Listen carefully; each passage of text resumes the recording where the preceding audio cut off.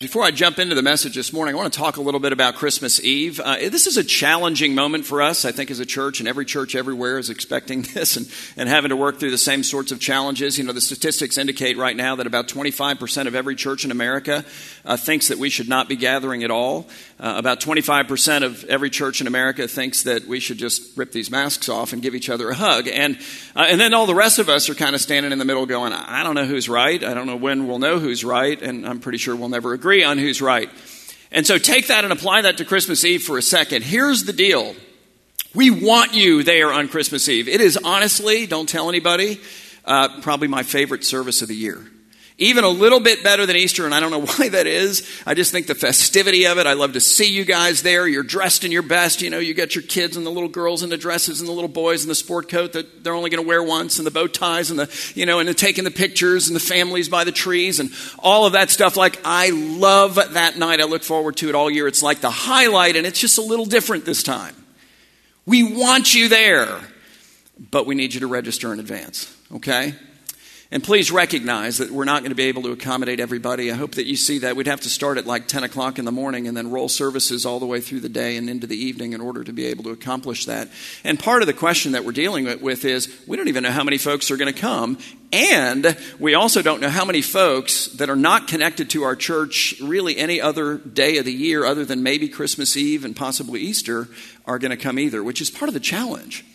So like we're looking at that and going, all right, we know because every year it happens that there are going to be people who are not watching online right now, who are not hearing this or who are not here, that have no idea that they have to pre-register, and they're not going to pre-register, but they're going to show up with their little girls in the dresses and their little boys in the bow ties and their family, and they're going to want to take a picture by the tree, and we don't know how many of those folks are going to come, which means that if you register to come on Christmas Eve, and I'd love for you to, it might be somewhat empty because we've over-guessed how many of those folks are coming, or it might be overly full, and maybe that'll make you feel a little uncomfortable.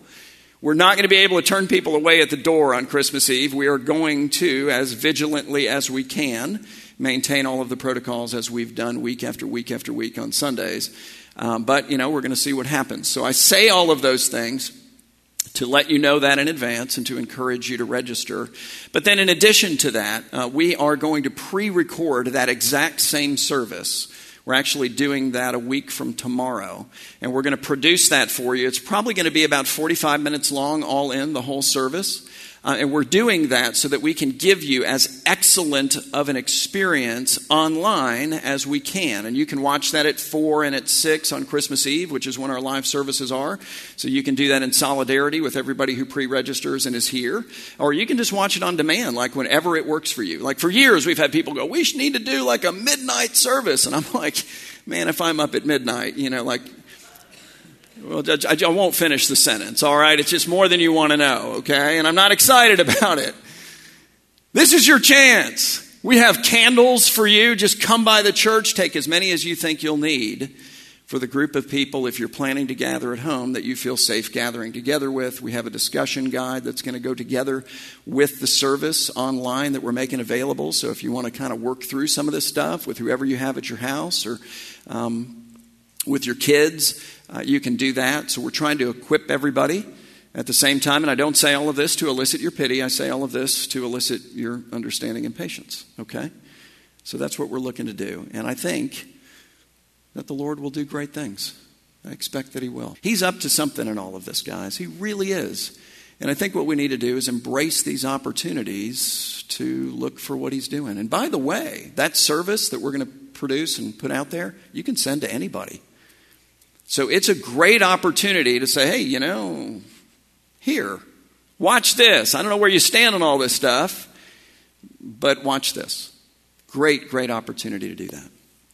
All right, so with all that said, as we continue the Advent season this morning, I want to begin by saying exactly what I said at the beginning of the message last week. Don't check out. Just listen up because it's worth repeating. I'm going to talk about, as unexciting as this sounds, the difference between Advent and Christmas. And again, don't check out, but listen, why? Because what is Christmas? Christmas is kind of a big deal. Christmas is that moment in time that settles for forever the reality that through faith in Jesus, we belong to a God who does what? Who breaks through into real space, into real time, into this real world, and into our real lives. He has settled that forever by coming to us in the person of Jesus Christ, God incarnate. What does that mean? Almighty God, who through his supernatural conception takes upon himself our flesh and blood, who steps into our real world in real space and in real time that he might really come after every single one of us. He's not a distant God. He's not a gone God. He's not a detached God. He's a God who has experienced our humanity in every way as we have, except without sin. It's a remarkable God. Okay, so that's Christmas. God breaks through real space, real time, real world, real lives, including ours. What is Advent? It's the run-up to Christmas. It's the 4-week season of preparation in which we, before the Lord and by his word and with each other and by his Spirit, get in touch, like really in touch with the longings, all the ways that we are longing for God to break through into our lives right now. Which means, as I said last week, that the question of Advent is, okay, what kind of a longing, or what kind of a breakthrough, rather, are you longing for right now? Because God, through Christmas, is saying whatever the answer is, ultimately the answer is Jesus. Your heart is made only to be satisfied by him, and nothing else works. And so then what's the follow-up question? Well, the follow-up question then I think is, well, how do I know if I'm actually looking to Jesus as the answer to my longings? And there are a number of different ways to attack this, but here's the one that I want to look at today. I think you find that answer, at least this is one of the ways, by how it is that you respond when God does in fact break through into your life, whether that's with a promotion, which, let's just be honest, is a welcome breakthrough, isn't it? It's like, dear Jesus, I am feeling in touch with you right now. Thank you. This is awesome. This is amazing. But sometimes it's a pandemic. Less amazing, or so it seems anyway. But maybe more productive. Whether it's welcome or unwelcome, the reality is that the breakthroughs of God almost always require us to take the things that this world comes to us with and says, okay, satisfy your longings with this. All right, well, if that doesn't work, then this. And if that doesn't work, then this. And if that doesn't work, then this. And if that doesn't work, then just turn up the volume on this. And nothing works. When you've lived long enough, you realize it. When you climb the peak and you get there, you go, there's nothing here. Or there's a taller peak. The breakthroughs of God almost always require us to take the things of this world that the world claims is going to satisfy the deepest longings of our hearts, and to do what with them? To sacrifice them in favor of whatever it is that God wants to do in and through us. And you say, all right, well, can you give me a little clue on that? Because maybe that would help me. You know, I'd feel better about laying it down if I knew what the point was. And generally speaking, yeah, I can. So what is God doing? What is his goal in the breakthrough? God's goal in his breakthroughs is that the all-satisfying, don't miss that, Jesus, by faith, by the Spirit, be conceived in us. By faith, by the Spirit, be formed and developed within us. And then by faith and by the Spirit, be birthed, in some sense, through us out into the world. You know, it's for Jesus to be born in your family. It's for Jesus to be born in your workplace. It's for Jesus to be born in your relationships, in your neighborhoods. It's for Jesus to come forth into the world through you. But births are not easy. Births require sacrifice. And that's the moment of truth, isn't it? It's like we're all cool with breakthrough until all of a sudden now I've got to sacrifice something. Now all of a sudden something isn't easy. Now all of a sudden there's a cost to it. And what we do in those moments when we confront the cost, when we face the sacrifice, reveals definitively who or what it is that is on the throne of our hearts. Is it the God who sits on the throne of heaven, or is it actually something else? And we know because it's that something else that we cherish. It's that something else that we shelter. It's that something else that we protect. Why? Because it's that something else actually that we're looking to satisfy the desires of our hearts. And it's that something else that will leave us empty in the end. So, with all of that in mind, we pick up our study today in Luke chapter 1, beginning in verse 26. And Luke says this, he says in the 6th month, and what he means by that is in the 6th month of the pregnancy of Elizabeth, the mother of John the Baptist, whose birth we looked at last week. Okay, in the 6th month of that pregnancy, the angel Gabriel was sent from God, meaning from God's throne. The God who sits on the throne is sending a messenger, that's what the word angel means, with a word from him. He's sent from God to a city of Galilee named Nazareth, to a 13 or 14-year-old virgin betrothed to a 15 or 16-year-old man whose name was Joseph of the house of David, and the virgin's name was Mary. And here's the deal, like right out of the gate, there's pretty much nothing in that we can relate to. Can we agree on that? Like, not too many times have you been visited by an angel, right? But here I think is what we can relate to. I think we can relate to a person who at least thinks she has her life all figured out, in broad strokes. I think that's true of us too. I mean, we understand we don't have all the details. We understand that things are probably going to change. I mean, some of us are like super meticulous about all of the details, and any change drives us crazy.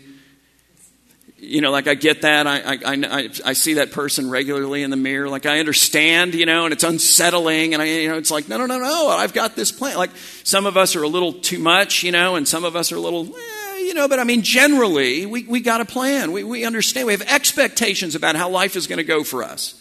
And we're figuring that's the way it's going to go. So did she. Mary's plan was something like this. I'm going to marry Joseph. We're going to have as many kids as we can, because that was the goal back then. So at least a handful.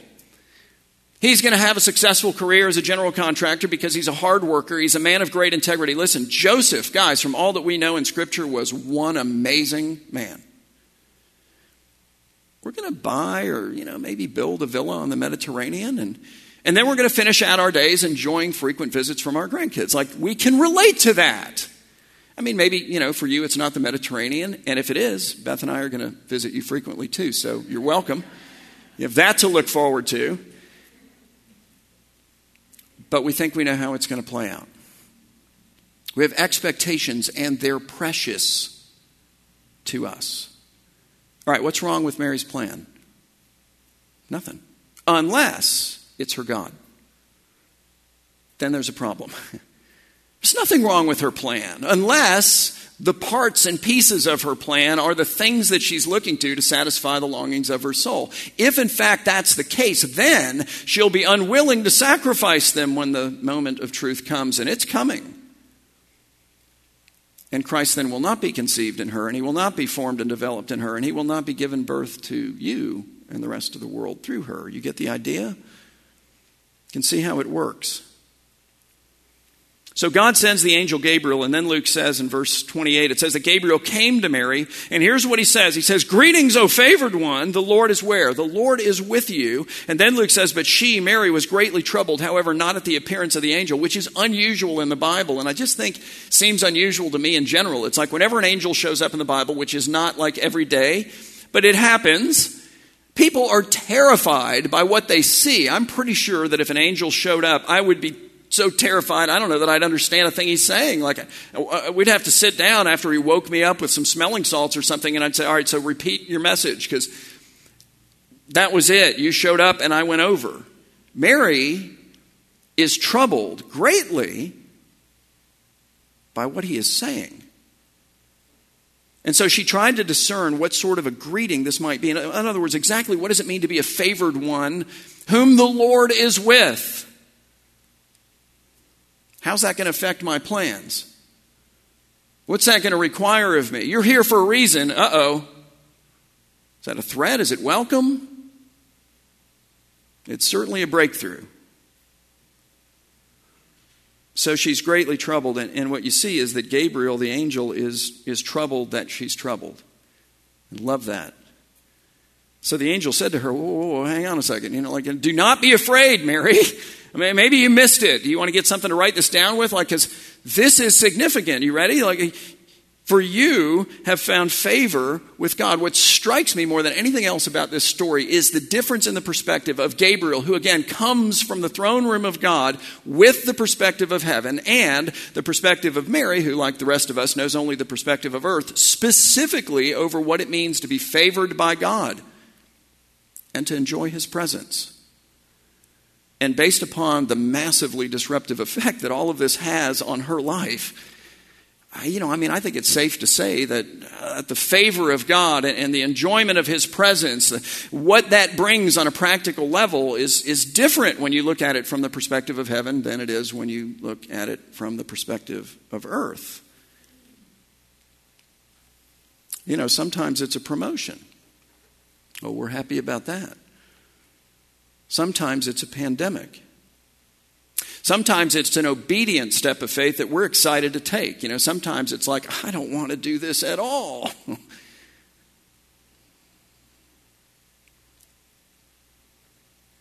Mary is troubled. We get troubled. Gabriel is troubled that we're troubled. Why? Because he comes with a different perspective. And I think it's good news that he comes with a different perspective. I really do. I think it's good news that there is a heavenly perspective. I think it is amazingly good news that perspective is better than ours.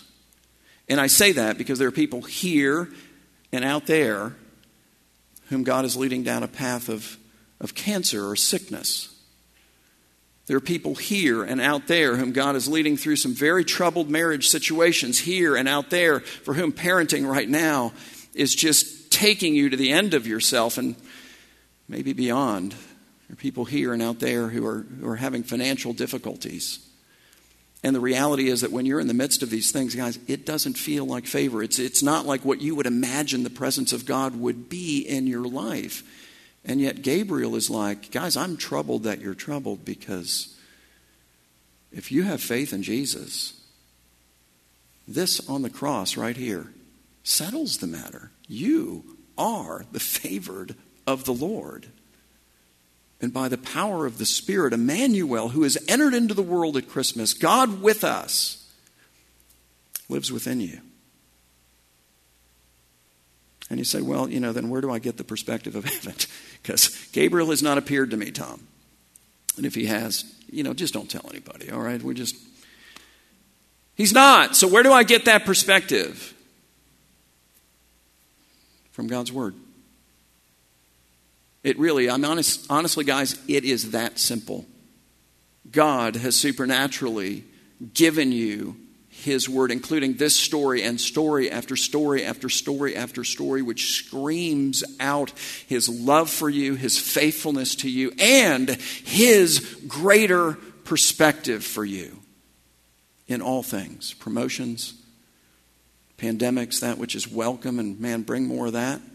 And that which is, from our perspective, unwelcome, and yet from His, really, really good.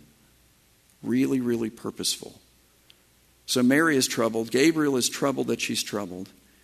And again, he says in verse 30, do not be afraid, Mary, for you have found favor with God. And here's what that means. It means sacrificing whatever needs to be sacrificed. Your reputation, the possibility of this marriage with Joseph, the children that you've imagined, the villa, the whole shooting match. Put it all on the table so that Jesus can be conceived in you and formed in you and then given birth to the world through you. For as Gabriel then says, he says, and behold, hey, Mary, you will conceive in your womb, and having developed that child, you will bear a son. And you shall call his name Jesus, and he will be great and will be called the Son of the Most High. And the Lord God will give to him the throne of his father David. He will reign over the house of Jacob forever, and of his kingdom there will be no end. And then Mary said to the angel, how will this be, since I am a virgin? She's not doubting that it will be. She's just going, hey, we're betrothed, but we're not together in marriage yet. So mechanically, how does this work? And he answers the question. He says, the Holy Spirit will come upon you, and the power of the Most High will overshadow you. And therefore the child to be born to you will be called Holy, the Son of God. What is he saying? He's saying, Mary, you're right. You can't conceive this child on your own. You can't form and develop this child by yourself. You can't give birth to the Son of God. No. But what you cannot do, the Holy Spirit of God can do.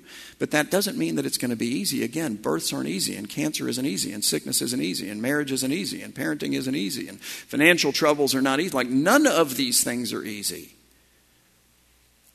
But each of these things are breakthroughs with a goal. And I don't have the power to embrace them on my own, and neither do you. Sorry. I mean, you might be super determined and very strong-willed, but still, it's not going to happen. It's hard to embrace these things as an opportunity for Christ to be conceived, for Christ to be formed and further developed, for Christ to be given birth out of, even the most difficult of circumstances. We don't have that power, but what the Bible is saying is, listen, what you can't do, what I can't do, the Holy Spirit of God, whom He gives as a gift to live within you, can in fact do. And more than that, He will do. And the call is to surrender to Him, and Mary's the example. She's sitting around picking out china patterns. She's flipping through Bride magazine, if that existed in that day. She's dreaming about her amazing plans. And let's be honest, they're amazing. They contain all of these fundamental elements of life that, at least when we start out and we're her age, we expect are going to play out for us. They don't always, do they? But it's our expectation, it's our plan too. And then all of a sudden, plans are interrupted by an angelic visitor. And he says, look, put the plans on the altar, okay? Just put them on the altar. Because you're going to have a baby, and he's going to be the Son of God. Which brings us to the great climactic question of, all right, well then what is Mary going to do? And it's not climactic at all, because we already know the answer to that. Everybody knows the answer to that. The question of the story isn't what is Mary going to do? The question of the story is, what am I going to do? The question of the story is, what are you going to do? Like, when God breaks through, then what are we going to do when it requires us to sacrifice? Because again, that's the moment in which we discover who or what is the God sitting on the throne of our hearts. Is it that God who is on the throne of heaven, or is it something or someone else that in fact this reveals? Something we protect, something we shelter, something we put aside and say, no, that's not on the table. You got an altar, that's fine, and I got a few things I'm comfortable putting on it, but this isn't one of them. Something else that we're looking to satisfy ourselves apart from the all-satisfying Jesus, whom it is God's design through your breakthrough to conceive in you, to develop in you, and to give birth through you to something, to someone, to your little world. Oh God, break through in my life, but don't change my plans. Oh God, deliver me, but don't touch my money. Heal me, but leave this sin alone. Use me, but only in ways that fit into my already overly busy schedule. Dear Lord, make me fully dependent on you, but don't touch my health. God's like, I have a greater design in these things, and the payoff is greater than what you're trying to protect. What will we do when God breaks through into our lives and it requires sacrifice? That's the moment of truth. That's it. Are we going to respond by protecting and sheltering and guarding? Or are we, by the power of the Spirit with a tremulous hand, going to say, okay, we'll put that on the altar and try not to take it back day by day? And ask the Lord, by the power of His Spirit, to give us the ability to embrace this as an opportunity for Jesus to be given life to in and through us. That's what Mary does, and you know that, but let me read it to you because it's beautiful. Verse 38, it says that Mary said to the angel, but who is she really talking to? She's talking to God. She's talking to the God who sits on the throne of heaven and on the throne of her heart, and you know it, because here it is. She says, behold, I am the servant of the Lord. What do servants do? They surrender to the will of their master. Let it be to me according to your word. My goodness. How beautiful is that? And the angel of the Lord said, right on, departed, and went back to the throne room. So I close with this. How is God breaking through into your life right now? You got that one, right? Maybe it's more than one way. It could be several. Here's the real question. How are you responding to it? Because the call of this story is to surrender to what He wants to do. All satisfying Jesus conceived and formed in you, and then ultimately revealed to your little world, given birth to, okay? Through you. All right, let's pray together. Father, we praise you for this dear woman. Oh my goodness, Mary. 13 or 14 years old, so much to learn from her humility and her faith. But we thank you far more so for the Savior who was conceived, for the Savior who was formed, for the Savior who was given birth to in this world, and who then offered his life that he might have us. Lord, give us faith. Remove the blinders from our eyes. Reveal all of the things, the little gods, the failing gods, the not satisfying gods that we've worshiped and maybe are worshiping right now. Just reveal all of those things to us, not to crush us, but to free us. Lord, give us the power of your Spirit that we might take those things and put them on an altar, that we might be filled with your Spirit and Christ be conceived and formed in us. Through the promotions and through the pandemic, do a work of conceiving and forming and giving birth to Jesus. Do this, we pray, in Christ's name. Amen.